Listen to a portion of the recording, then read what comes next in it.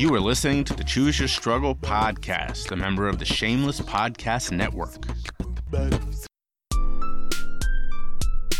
Ever since Mountain Made CBD founder Mike Passion came on the podcast way back in the beginning of season 1, I've been lucky enough to call them a sponsor.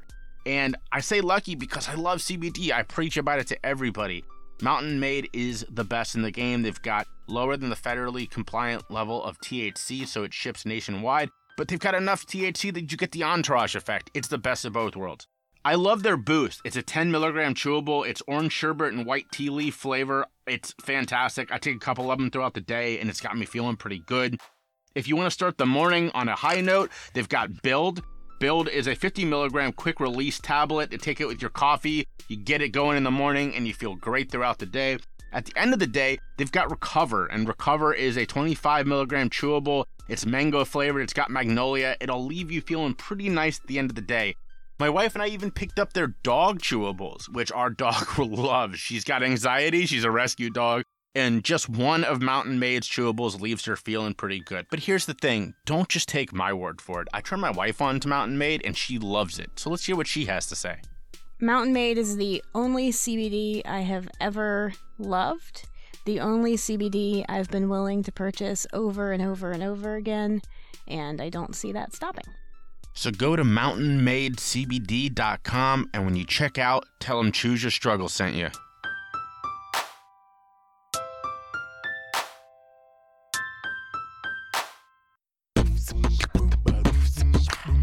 This week on the Choose Your Struggle podcast, I chat with the delightful Jeff Harry. But first, Kid Mental, let's go. Things ain't always gonna go our way, but you can always win when you choose your struggle. And some battles are for yesterday, but today is for a new beginning. Choose your struggle, and don't worry about what they say, cause you can always win when you choose your struggle. And you can bounce back just as Jay. Come on and listen to Choose Your Struggle. Choose your struggles. Choose your struggles. Choose your struggle. Hello and welcome to another episode of the Choose Your Struggle podcast. This is episode 7. I'm recording this on the 26th, which is Tuesday. This week is all sorts of nuts. Tomorrow is the very first Rock Bottom Storytellers. I'm very excited.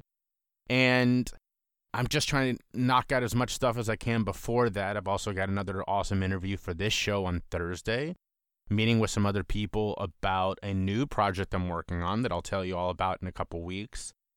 Just a busy week, and that's a good thing. I mean, these are all incredible projects. You know, Rock Bottom I'm so excited about it. It's taking shape, and tomorrow night's going to be amazing.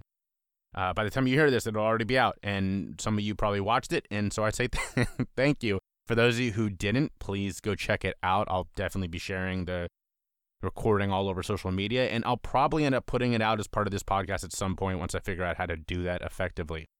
Now, this season is off to a pretty great start. The numbers are good. I'm not, you know, you guys know I'm not that worried about that, but the numbers are good. What's more impressive is how many of y'all have reached out. As always, I really appreciate that.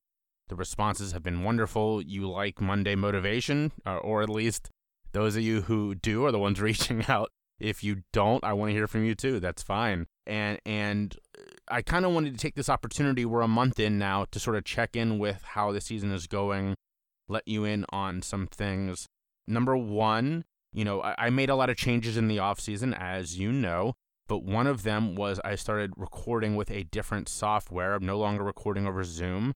That software was called Zencastr, and unfortunately, I'm moving on from that pretty quickly. It did not work as well as it was supposed to. I know other people use it very effectively, and to them, I say congratulations. For me, it just wasn't working.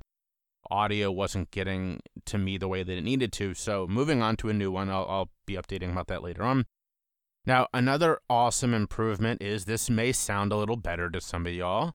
I want to thank Noah Mariyama of the incredible podcast Kampu, which is the story of a Japanese-American incarceration.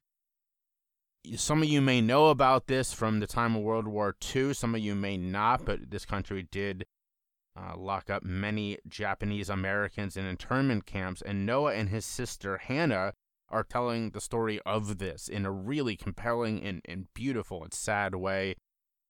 I got turned on to the podcast because Noah took time out of his day last Friday to chat with me over Zoom for, oh man, we talked for over an hour.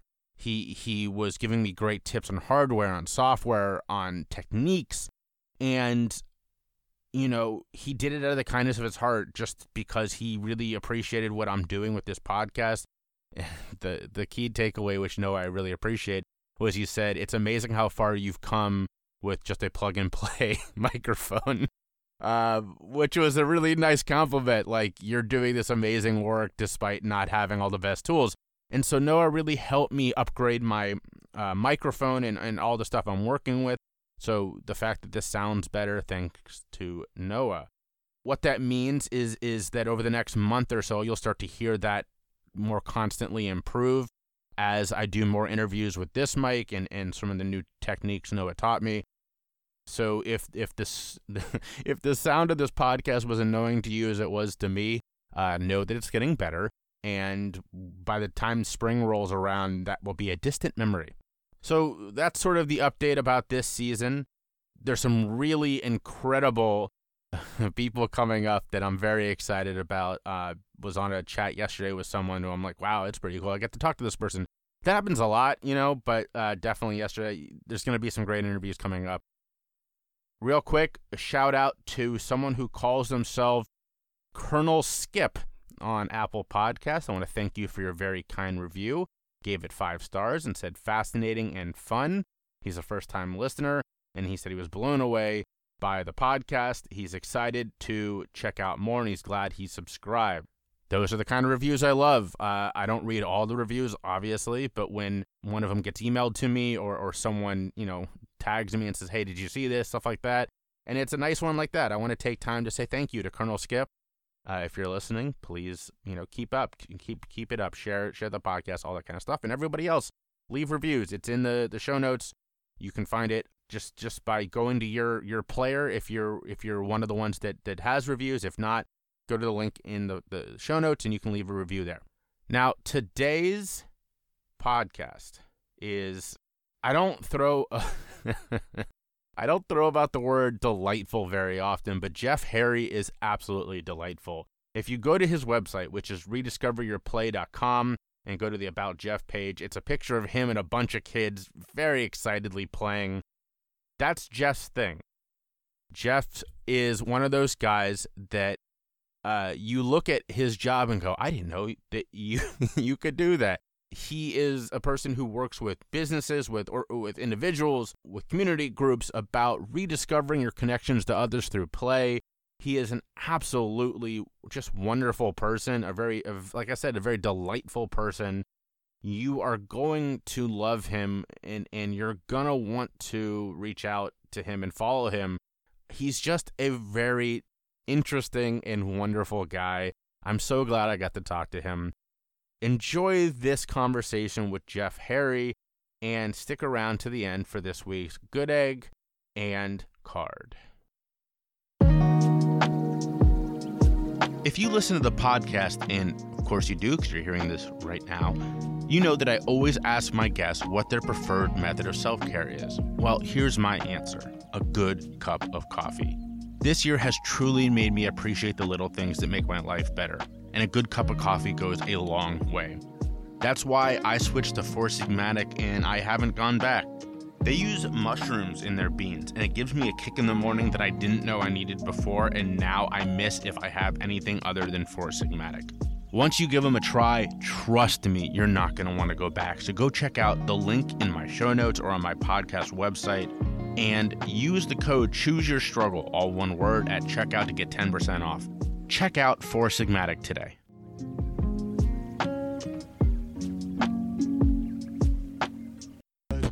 Thanks for sharing the podcast with your friends. If you're listening on Apple, please rate and review, or check out the review link in the show notes. And don't forget to subscribe wherever you get your podcasts.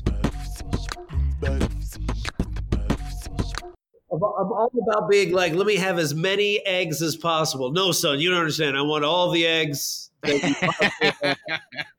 me all. That's a real Ron Swanson vibe. Yeah.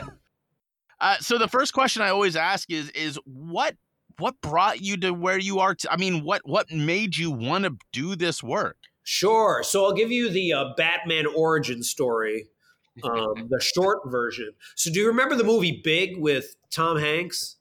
Of course. Yeah, so I saw that as a kid, and he danced on a piano, and then they offered him a job in a toy company to basically play with toys. And I was like, that is a job? And then I started writing toy companies that day, 3rd grade, and I didn't stop for 15 years until I was in the toy industry. And then I got in the toy industry, and I don't know if you've ever gotten exactly what you wanted and then been so disappointed when you get there. But like, I was in a cubicle. Why are the walls padded? This is super weird. No toys, no fun, no play, no kids. Like, they might as well have been selling socks, dude. And I left all jaded, and I moved from New York to the Bay Area. Had no idea what I was doing. Found a job on Craigslist where they were teaching kids engineering with Lego. So they were playing for a living. And I was like, dude, they're playing for a living. They're only paying $150 a week, but they're playing. So I'm down. And then I stuck with them, and we took it from 7 people to 400 people. It became the largest Lego-inspired STEM organization in the country. But we did this all by playing. Like, we had no idea what we were doing. We made it up as we went along. We picked cities because we thought they were fun. We picked people because we thought they were fun. We experimented. We failed miserably a lot, and we just kept experimenting. And then finally, Silicon Valley started paying attention to us. Facebook, Google, Adobe were like, hey, do you do team building events? We're like, yeah, of course we do. Even though we didn't, we just said yes to everything because that's the play mindset. And for the next 10 years, I was running team building events for the top tech companies in the world. But what I found was they talked about being agile. They talked about being disruptive. They talked about being innovative, but they weren't doing any of that, dude. They were they had it all on their walls, but they hadn't created psychologically safe spaces for people to be themselves. So I created Rediscover Your Play as a way to navigate hard conversations and create that psychologically safe work environment using positive psychology and play. So first off, that's awesome. It's so cool that you were able to pivot from I got what I wanted. It sucks. How do I go to something that I actually do want? Right. Because I've had job coaches and stuff like this on here, and that's a very common feeling of people thinking they know what they want. And from the outside, and then they get in it and they're like, this isn't at all what I wanted. And sometimes that ends in disaster. The person sticks it out or whatever the case is. You went, I'm going to go find what I want. I'm going to go figure this thing out. Right. And also you don't define yourself by your results, right? We think our happiness is on the opposite side of something, right? The opposite side of my business hitting 6 or 7 figures, the opposite side of me getting X amount of followers. And let's learn from Michael Phelps, man. A documentary was just done on him where he had 22 gold medals, goes into a depression right after his last gold medal. So the happiness can't come from the results. The joy and the fulfillment has to come from actually doing the work or being paid to be you or identifying what is it that brings me happiness, joy, and following my curiosity rather than pursuing the result. Because even if you have the perfect job like Anthony Bourdain traveling the world eating, you might not be in the best mental space. So we have to be very careful about that and spending more time focusing on being present because expectations are the thief of joy, and adults get too fixated on expectations and results. So we'll spend the second part of this interview really talking about the work that you do. You've been in some really interesting situations, though. You said, you've consulted with these really big names, and also you worked with a company where you got to play with Legos all day early on. I can imagine that there were people who came into those interviews and did the things they were supposed to do, buttoned up suit and were very stiff. And those probably weren't the people that got the jobs with you guys, right? No. If you showed up in a suit or you couldn't kneel on the ground and play with Lego, or you didn't want to go on the ground, it was over. The interview was over. It was as simple as that. If you couldn't, we would ask ridiculous questions like, what would you do with 10,000 ping pong balls? And if someone's answer was like, I'll make a ball pit, and that was it, like they were just like, I don't know what to do, and they couldn't play, we were like, you're not the right fit. Like Tony Hsieh at Zappos used to pay people $3,000 to leave. Like after a month, if you didn't like the job or you were just like, yeah, this is kind of a fit, but but you weren't like really nerdy and just like, showing up as your true self. And you're just like, this is way too, fun of an environment. He'd be like, I'll give you $3,000 just to leave. And that's how he created a culture of people that wanted to be themselves, because this, my, business mentor, Stephen Worley, would always say, don't you want to get paid to be you? Don't you just want to be you and be paid for that? So why wouldn't we be trying to pursue that? So I completely agree with you, and I love that. And that was one of the reasons I had to leave. One of the reasons I was very excited to leave sort of the 9-to-5 culture and do my own thing was that I felt like I could actually be myself. But for the longest time, that was not only was that not celebrated, it was discouraged at work. Oh, absolutely. And it seems like we're moving in a positive direction away from that. Would you agree with that? I think I think right now we're in that faux authentic, right?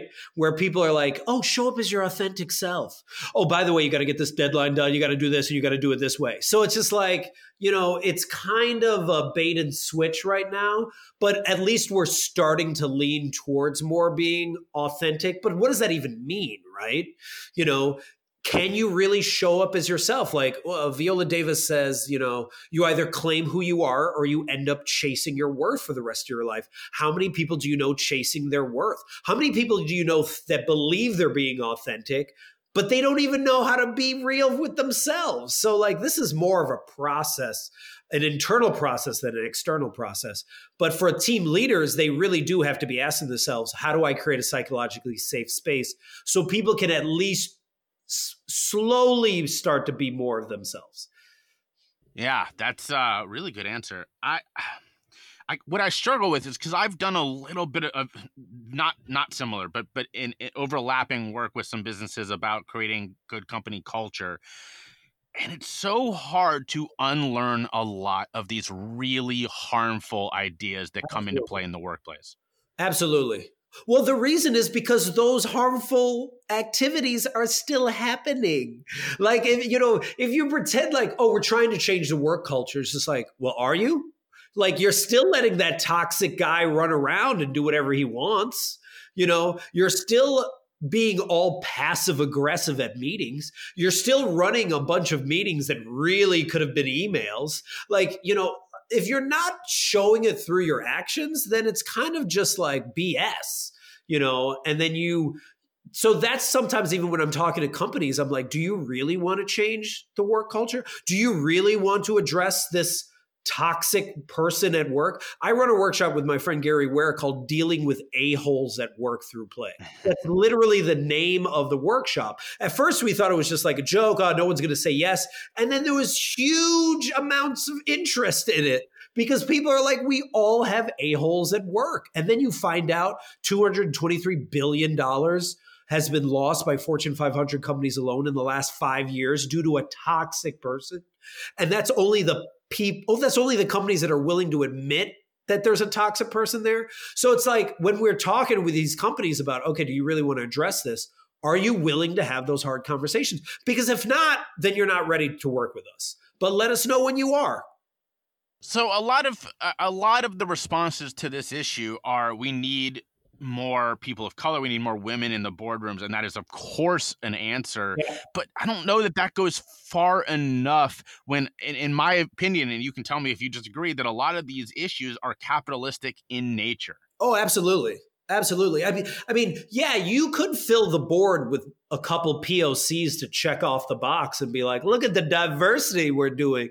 I saw this quote recently that was really interesting where someone was like, man, I'm tired of all these diversity hires. What's up with this? And then someone responded to them. They were like, what about all the homogeneity hires? Meaning like, how many people are you hiring just because they not only look like you, but act like you, right? Or they're from the same college or a similar college. Like I ran a workshop with a friend of mine, Tashawn, called How to Not Be Racist at Work by accident, right? And the workshop, we explored how in the mid 1980s, people were being discriminated against based off of their name, right? Like if your name was Tyrone or Tashawn or some other, black or brown sounding name, you got discriminated against. Well, they compared those studies to now, to 2020, same result, the exact same result. Nothing's changed, dude. Like nothing's changed. So there's that aspect. But then talking about the capitalistic aspect, let's talk about the 8-hour workday for just a moment, right? Created by Robert Owen in 1817, this labor activist and business owner, 8 hours of work, 8 hours of leisure, 8 hours of sleep. Nobody touched it for over 100 years.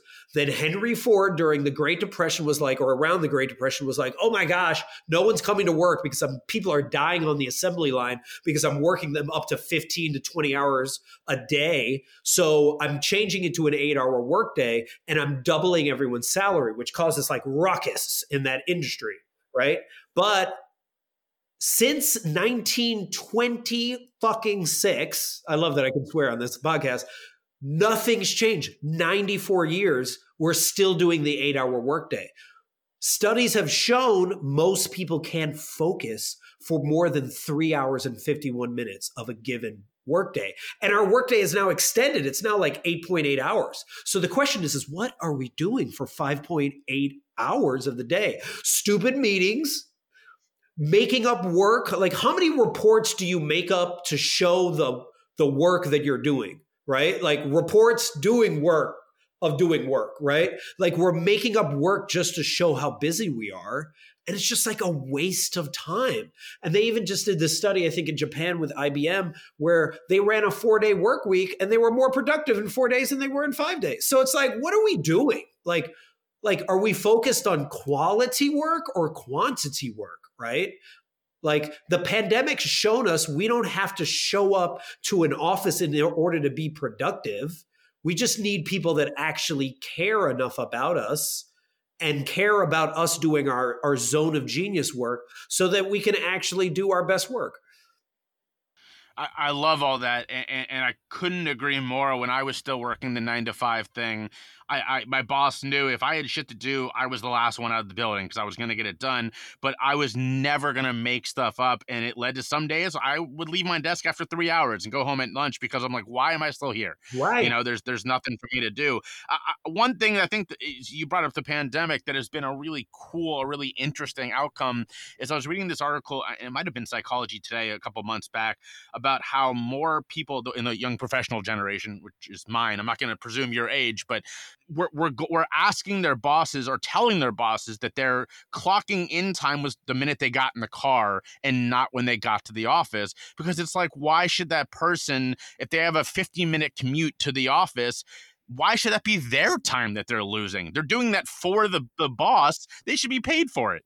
I don't see why not. I mean, again, besides like, I guess some that work is like measured by labor, right? Like a lot of office work, a lot of the time you're not doing your best work.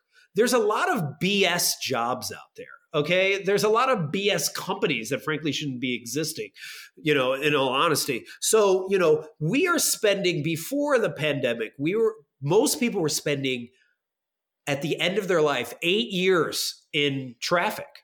8 years. Like, what are we doing? Like, what? So that I can sit next to my boss so he can make sure I'm doing my work? Like, oh gosh. So, whether you want to pay for them to, to drive there or not, whatever the case may be, what you should be focused on as a team leader is what is the work that my staff does the best? What is their zone of genius work? I would reach out to your staff right now and be like, hey, what work is the work where you forget about time? Oh, is it working with clients? Oh, it's connecting with people. What percentage of time do you currently spend on that work?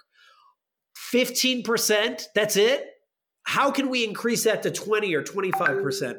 Because studies have found that when you do that, all of their other work gets better. It has a ripple effect. And if you're like, well, I don't know if I believe that, I kind of believe that, BS, look at Google. They have a 20% rule where they give a fifth of their time for their staff to pursue work that is most curious to them, as long as it benefits Google. What has come out from the 20% rule? Google Meet, Gmail, AdSense, billion-dollar ventures that Google is now built on is because they allowed their staff to play and pursue their curiosity. So it's just like, it works. Why are we not focused more? Maybe we can't give a fifth of our time to have our staff pursue that, but we can give them 5% more to pursue the work that they love to do most. And it also just misunderstands the way the brain works. None of us ever are creative by forcing ourselves, by staring at a blank screen and by just pounding into our keyboard, right? If I'm struggling with something on this podcast, whatever the case is, I go for a run and I know that I'm going to think of the right answer while I'm out on the run, because that's the way our brains work. Exactly. So why are we doing brainstorming sessions in rectangle rooms in a rectangle table, and then you have an hour to come up with the greatest ideas while your boss is criticizing every one of those ideas? You have not set up a safe space at all for any good ideas to come up. But maybe just an opportunity for the boss to be like, my ideas are the best, aren't they? You know, it's just like, oh my goodness. I heard this crazy study. This was a few years ago where they interviewed top executives, not CEOs, but the people right underneath them. And they were like, how many of you share your best ideas with the CEOs or you with your top people? And there are 80% of them were like, no, I don't. So right now, all of the stuff we have, all of the inventions we have are mediocre versions. There are better versions out there, but we did not create a psychologically safe space to pursue that iPhone that you don't need to charge every 5 seconds. Oh man, I love it. All right, last question before we really pivot and get into your work is yes, we're changing, like you said, very slowly. We're in sort of the fake step forward at this point, but how do we really push forward? I mean, the YP generation seems to get this a little bit more, the millennial generation, but we can't just count on the changes to be made. What things, if people are listening, what can they take back to their work to help make this change? We have to show up with more humanity. I was just writing an article about employee engagement. It's just like, how much are we checking in with our staff? How much compassion and grace are we focused on? Are we still really focused on pre-pandemic numbers and trying to hit those, right? Like, we have to really understand why is our staff there in the first place? Do any of the leaders that are listening on this know what language of appreciation your staff operates under, right? Like the languages of appreciation. Do they like gifts, meaning like bonuses? Oh, if you like to give out bonuses, you can actually spread out a bonus over the course of a year and it has an exponential rate.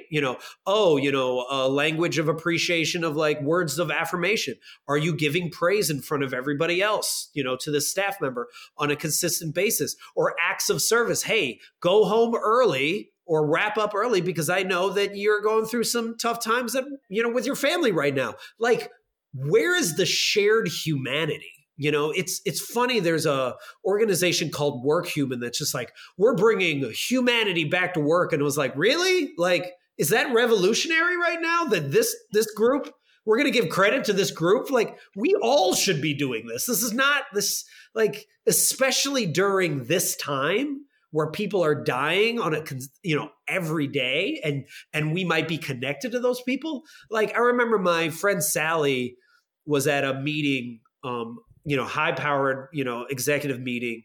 And they were talking about a deadline and they were like freaked out because they're like, we're not going to get our fourth quarter's numbers in. Oh, it's going to be, this fourth quarter is going to be one of the worst ever. And they're like freaking out. And she was just like, I just got over cancer.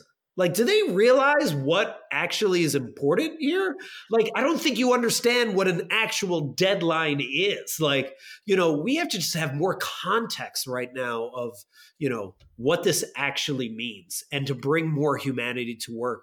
And when you don't see it, to call that out, to call that bullshit out and be like, listen, like, you can't act like a toxic person anymore. I'm not going to deal with that anymore. I love that, and I just think back on, the old stereotype of the boss who gets to work, says hello to his secretary, goes into his office, closes the door, and nobody sees him until the end of the day. And It's like that.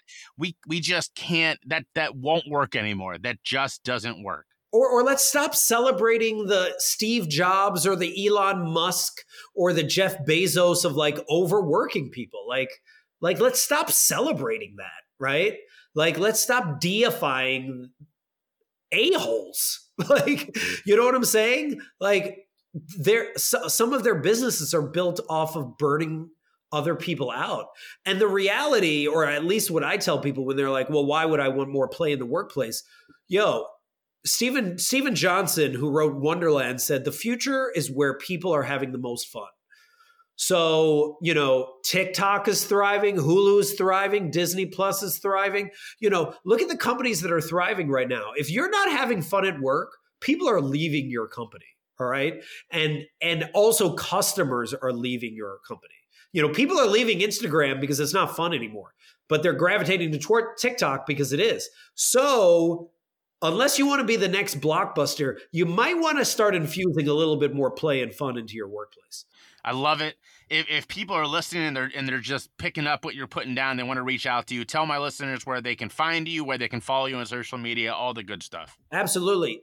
Social media wise, Jeff Harry Plays. That's where I make all my ridiculous TikTok videos, and I'm all on all the handles: YouTube, TikTok, Instagram, LinkedIn, all that. Or simply go to my website, rediscoveryourplay.com. Hit the Let's Play button. I have a bunch of ways in which you can actually engage your staff with play in the workplace. And then let's hop on a call, man. Let's figure out how we can create like a psychologically safe space so your staff can kick ass in this world. If you've been listening to the podcast for a while, you know that it's not the only thing I do. Choose Your Struggle is an entire brand. I speak, I coach and consult. I have rock bottom storytellers. There's a lot going on. And sometimes I get to a project and I go, man, I can't do all of this myself. So I turn to Fiverr. It's so easy to find incredible professionals who can help me out. I've hired people to help with marketing, help with SEO, help with my website. So much great stuff all on Fiverr. I even found Kid Mental, who did the incredible theme song on Fiverr. So if you have a project that you need some help on, go check out Fiverr. Use the link in the show notes or my podcast website, and you'll help the podcast in the process. Check them out today. Enjoying the podcast? Consider supporting it on Patreon. You'll get behind-the-scenes looks, sneak peeks, extra bonus content, and best of all, a way to interact with me, your host. You'll also get discounts on merch like tank tops and magnets, and all the other services I provide, like booking me to speak, coach or consult, or even advertise here on the podcast. Check it out in the show notes or in patreon.com/chooseyourstruggle. Plans start at as little as $3.40 a month, and all the money goes right into the podcast. All right, let's get back to the show. Choose your struggle. Choose your struggle. Find me on social media. Check the link in the show notes or search for me, Jay Schiffman, on YouTube and LinkedIn, and Choose Your Struggle on Facebook, Instagram, and Twitter. So great transition there. Let's talk about now what it looks like to actually hire Jeff Harry Plays. What does that do when you come into a business? Talk us through that whole process. So it really depends on what you're trying to address, right? So I've gone into businesses like biomedical companies where they're trying to get their staff into flow. Like they feel like they're in a rut, like a creative rut.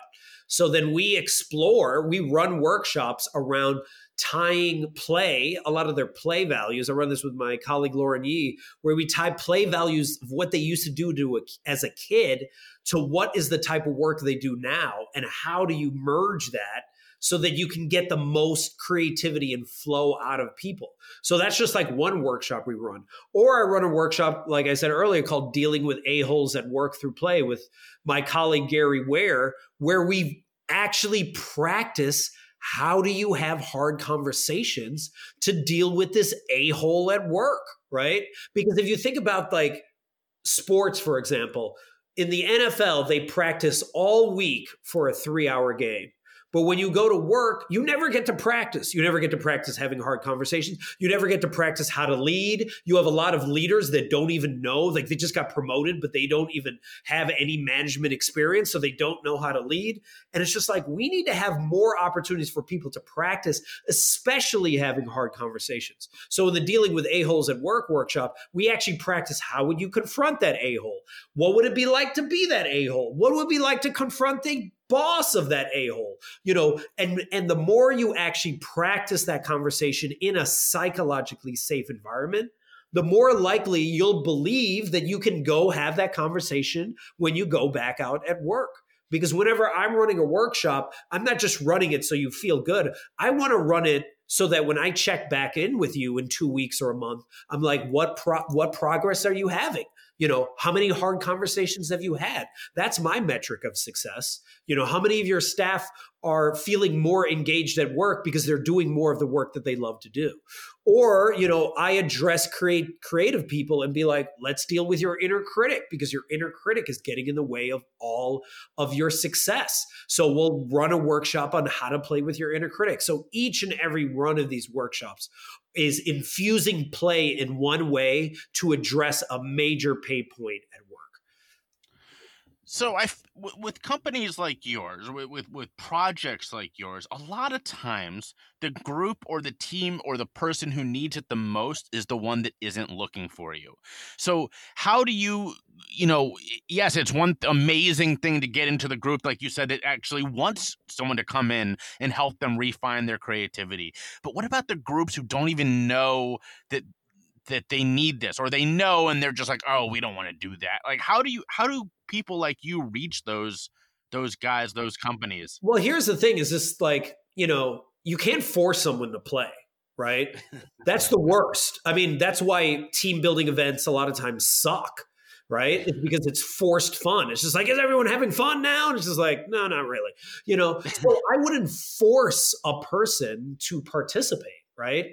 Like, but again, what we're trying to do is simply get the people that are on board to do it, because even when you do that, it has a ripple effect. So for example, in the Dealing with A-Holes at Work Through Play workshop, the workshop's not for the a-hole.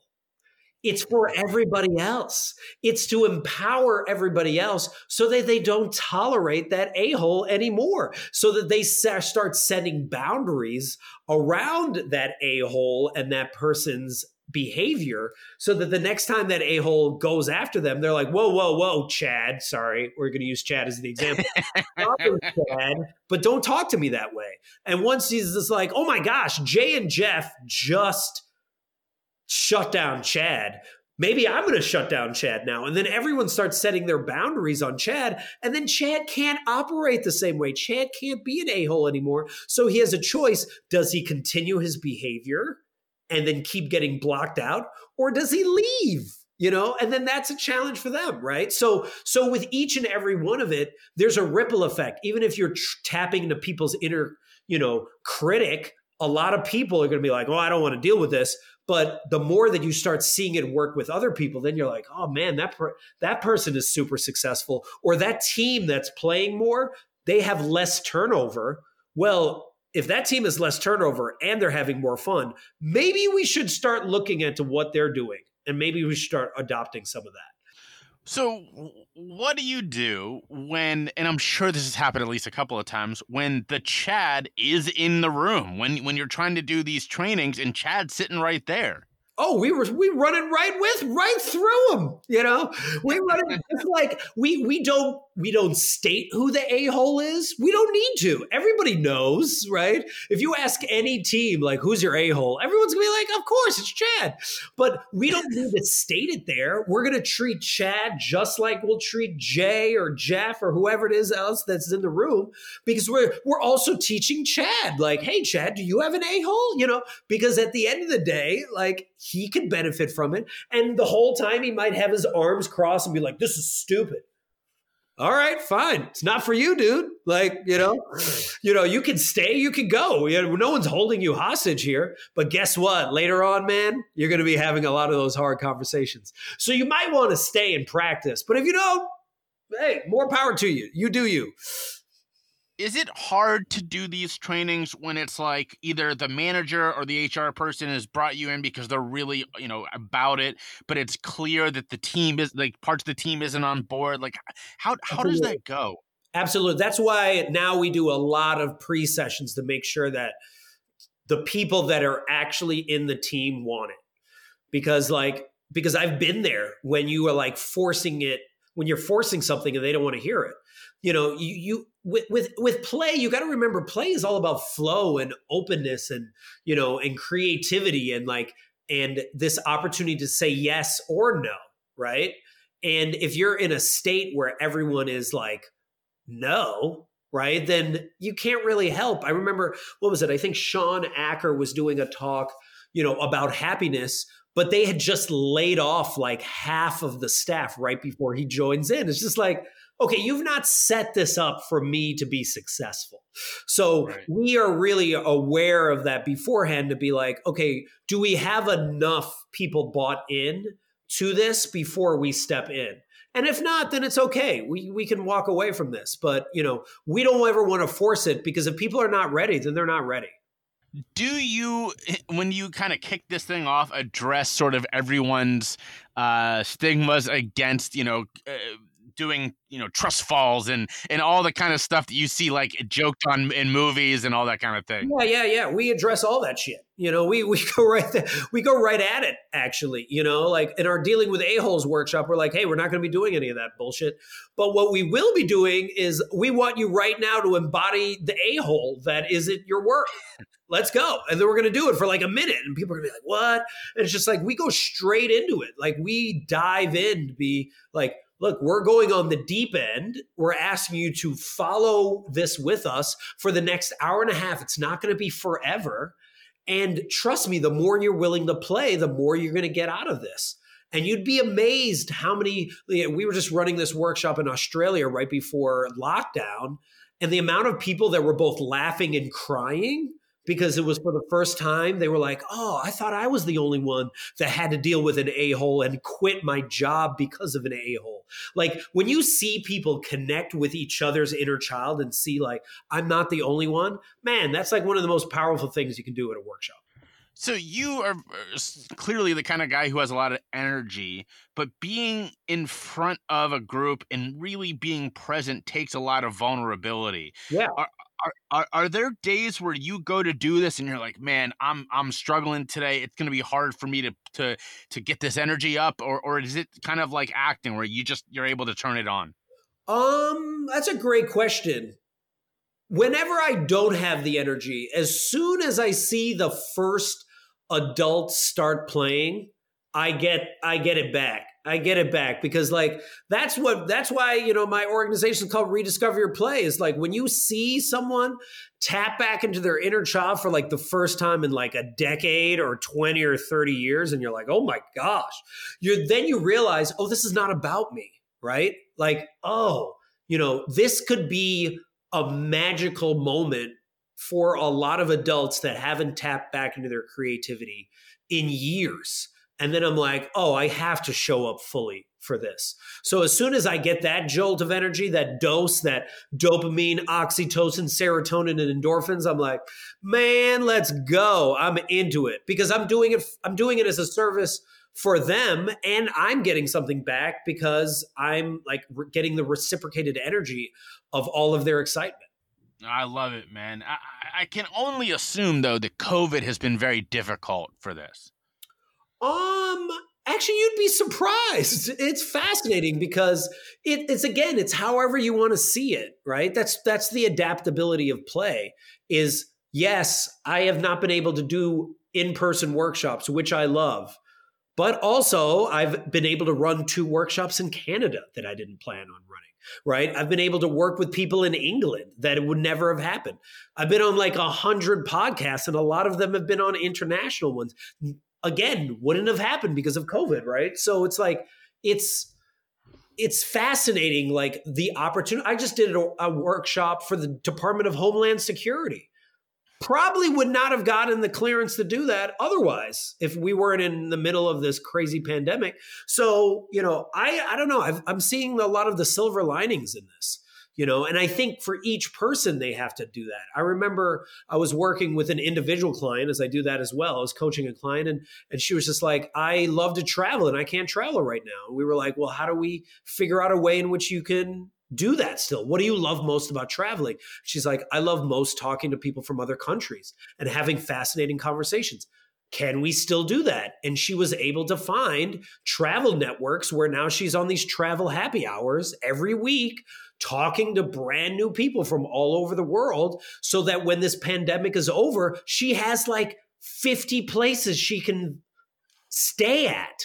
Right? So again, we have to look at this and be like, how do I reframe this problem right now we're having using a play-oriented, growth-oriented mindset and try to tackle this from the perspective of a child? I love it. Really well put. And that's going to take us perfectly into one of the two final questions I always ask. But before I do that, one more time, for those who are loving what you're putting down, where can they follow you? Where can they reach out? All the good stuff. Sure. Jeff Harry Plays is my handle, or rediscoveryourplay.com. Hit the Let's Play button and we can figure out how you can kick ass more. Oh, I love it. So as I was saying, that kind of leads great into one of my final questions, which I always ask. Number one is, not just during COVID, but especially now, what are your self-care habits? What keeps you getting up every day able to do this work? So it's interesting. I love making TikTok videos. Like, they have no ROI value. They're not productive in any way, but they're just fun and creative, and I enjoy them. And whenever I make a TikTok video to start my day, whenever I start my day with play, I prime my day to see the rest of the day as play. And then my friend Desiree taught me this really great question called, how can it get any better than this? So whenever something good happens or you start your day in a fun way, you ask yourself with curiosity, how can it get any better than this? Right? So for example, today, I created a video. How can it get any better than this? Then I hopped on a podcast with my friend Stephen Worley. How can it get any better than this? Then we made this ridiculous video. How can it get any better than this? Now Jay and I are talking, how can it get any better than this? And you build and you start stacking and positively priming your day to see everything else as play. Now, on the flip side, you could have a bad day, and I challenge people when they say they have a bad day, because I say, no, you had a bad moment, because thoughts only last between 9 seconds and 90 seconds, and then you ruminated about that bad moment until you look for the next bad moment and the next bad moment, thus adding up to a bad day. But if you simply shift by asking yourself with curiosity, how can it get any better than this? You could shift your entire day and potentially your entire life. Well put. I love it. Really great message. I just one of the things I always work with clients on is starting the morning with positive affirmations. So you're heading in that positive direction. And then if something does come, you only hit down a little bit and you can keep building it back up again a lot easier. Really well put. I appreciate the brain science behind those mantras, right? Is you're like, oh, well, they're all woo-woo. Well, actually, what you're doing when you're saying, hey, I'm living in abundance, or hey, I'm going to, get all these clients this year, it's going to be exponential, and you keep saying it over and over to yourself, what's happening is you're telling your brain to start looking for those patterns. And then those patterns start to appear, So when people are like, oh, what is luck? It's really is hard work, but then also opportunity, but also mindset where you believe it's possible. I am going to get on Oprah. You keep saying that to yourself enough times. Who knows? Maybe that's going to happen. Maybe you meets someone. You keep saying it out in the world. So we can say it's all woo-woo, but positive psychology talks about how it's positively priming your brain to look for patterns. Well put. Again, I really appreciate it. I hate to do it, but the last question. So we spent the last now about 40 minutes learning why, you're awesome. We should follow you. But who are some people that have influenced you that we can all go follow? Who are you reading? Who are you watching, listening to, all the good stuff? Yeah, great question. So there's a few different people. There's my friend Eric Bailey, who wrote a book called Cure for Stupidity. And the whole premise of it is, when you go into conversation, are you going into conversation to be right? Or are you going into conversation to understand? Because you can't do both, right? So that's a huge one. Gay Hendricks with The Big Leap, he talks a lot about being in your zone of genius, the stuff where you forget about time. You have your zone of incompetence, things you suck out, zone of competence, things you're average at, zone of excellence, things that you're good at that you like to get praise for. That's where a lot of people spend their time in their zone of excellence. But your zone of genius is your play work. It's the work where you forget about time, where you would be willing to do this work even if you weren't getting paid. This is flow work. So identifying your zone of genius, as well as exploring self-sabotage and why we do a lot of self-sabotage. Well put. Again, Jeff, it's been an absolute pleasure to chat with you. Thank you so much for coming by. Absolutely. Thanks so much for having me. This was awesome. Anyone who knows me knows I'm a huge sports fan. I start every morning by listening to the Locked On Celtics podcast, and I never miss a Reds game. So when it's time for me to grab a gift for the sports fan in my life, I check out Fanatics. They have everything you need, from the best teams, the favorite players, and all the stuff is good. As a memorabilia and autographs collector, I trust Fanatics. But here's the best part. Fanatics always has some kind of discount going on. From free shipping to 50 to 70% off some items, you're going to get a great deal every time at Fanatics. So check them out using the link in the show notes or from my podcast website and help the podcast in the process. Check them out today. Subscribe to my Patreon for behind-the-scenes looks at the podcast, sneak peeks, and bonus data. You'll also get a discount on Choose Your Struggle merch. Find it at patreon.com/chooseyourstruggle. All right, we've come to the end of another episode of the Choose Your Struggle podcast. Thank you so much for tuning in. I hope you enjoyed the chat with Jeff Harry. Was I wrong? Is he not delightful? I think he's pretty delightful.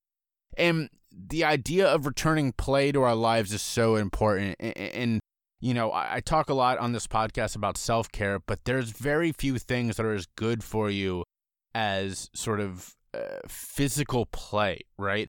Whether it's going out and playing a sport that you enjoy, or personally for me, what that looks like a lot is laying down with my dog and playing with her because she loves it. I love, getting, down on my hands and knees and rolling around with her. She's a lot of fun. And it puts a smile on my face, and it releases endorphins and dopamine and all of the good things. So, it's a great message. Thank you, Jeff, that we all need to return play to our lives. And that's beyond just video games. By the way, I'm a big fan of video games. If you don't know that, I think I've said that before, but MLB The Show, the older version's not this year because it was terrible. and games like Skyrim, Red Dead Redemption. I'm very excited about the new open world Star Wars that will be out next year. I'm very torn about the Harry Potter ones, as a lot of people are. I'm probably going to play it because I love open world games, especially if it's Harry Potter. That sounds incredible. But I understand the reluctance for a lot of people. I 100% get that. Anyway, what I'm trying to say is video games are great, don't get me wrong, but it goes beyond video games. Play in other ways that actually get your body moving is incredibly important. So we're going to go ahead to the card. This week, we are using the Believe in Yourself cards from Blurt, as always. Thank you, Blurt. I didn't really have a thought behind why I wanted this card pack this week. I just did. I think it's really important to remind ourselves from time to time that believing in yourself is super important. And I know that leading up to tomorrow, again, I'm recording this on Tuesday. Rock Bottom will have already happened when this came out, but I've been nervous about it. It's a big deal. My first time hosting this thing online. I'm very excited. Also very nervous. And so reminding myself, number one, I can do this. Everything about this I can do. I'm just nervous about a new thing is very important, right? Because it's easy to say, oh, I can't do that. That's a lot of work. And it is. And it's things that I've not done before in different aspects, but I can do it all, right? So reminding myself of that's very important. All right. And here's your card. This is a wonderful one. You can only be what you are able to be. You can only do what you are able to do. It has to be enough. You can't give what you don't have. Now, that's wonderful. And that goes into what I was just saying, is kind of reminding yourself, all right, I am able to do these things, but also the other side of that is recognizing where you don't have the skills. And I think that's super important to bring other people into your lives and say, hey, you're amazing at this thing, right? I'm amazing at this other thing. Let's work together. I was just messaging right before I started recording this with a incredible person who I'm going to be on their show. They're coming on mine in a way later. It's going to be great. But they also want to do some work together in another way because they're like, hey, this is a thing that we're trying to do. You have these skills. We don't. Would you mind helping us out? And I really appreciate when people say that, not only because it gives me a chance to do some new work and to help other people, but also because it shows maturity to say, I don't have this skill. I recognize that. Can you help me? So that is something I would encourage you all to do this week. And it goes right into the good egg. And that is, I like to think of myself as a pretty good writer. I do. I do it a lot for different people. A lot of times about mental health, substance misuse, that kind of thing. But also I've ghostwritten, I've done that kind of stuff. That being said, I love when I find someone who just has it in them in a way that I don't think I do. And I want to give a shout out to someone I've mentioned in this podcast before. She is someone who's really influenced me, Haley Granger. She is a young woman I've met in England who's just such a great advocate around mental health, specifically when it comes to things like eating disorders and relationships with food. And she has a blog called Scales Are for Fish. You can find it in the show notes of this episode, or just search Scales Are for Fish. All about her thoughts around these things, around her personal struggles, and I'm just so in awe of her. We chat probably once a week, find out how her fight against these issues is going, what's going on, in her advocacy, that kind of thing. She's a very big fan of this show, so thank you for listening. And just is such an impressive writer in a way that I recognize that I'm not. So your good egg this week is to go check out that blog. Again, it's in the show notes. And also to do that action, to reach out to someone and say, hey, whether it's just a congratulations or thank you or whatever it is, like, this is a thing you're good at that I'm not, and I appreciate that in you. Or it's, hey, I need your help because I have this thing going on. I can't do it. You can. You're better at this than me. We aren't taught that. We're taught to, figure it out, that kind of thing. And sometimes that's really good, but other times it's really important to say, I don't have that skill. You do. Let's work together. So do that this week. But most importantly, as always, show your empathy, be vulnerable, spread your love, and choose your struggle.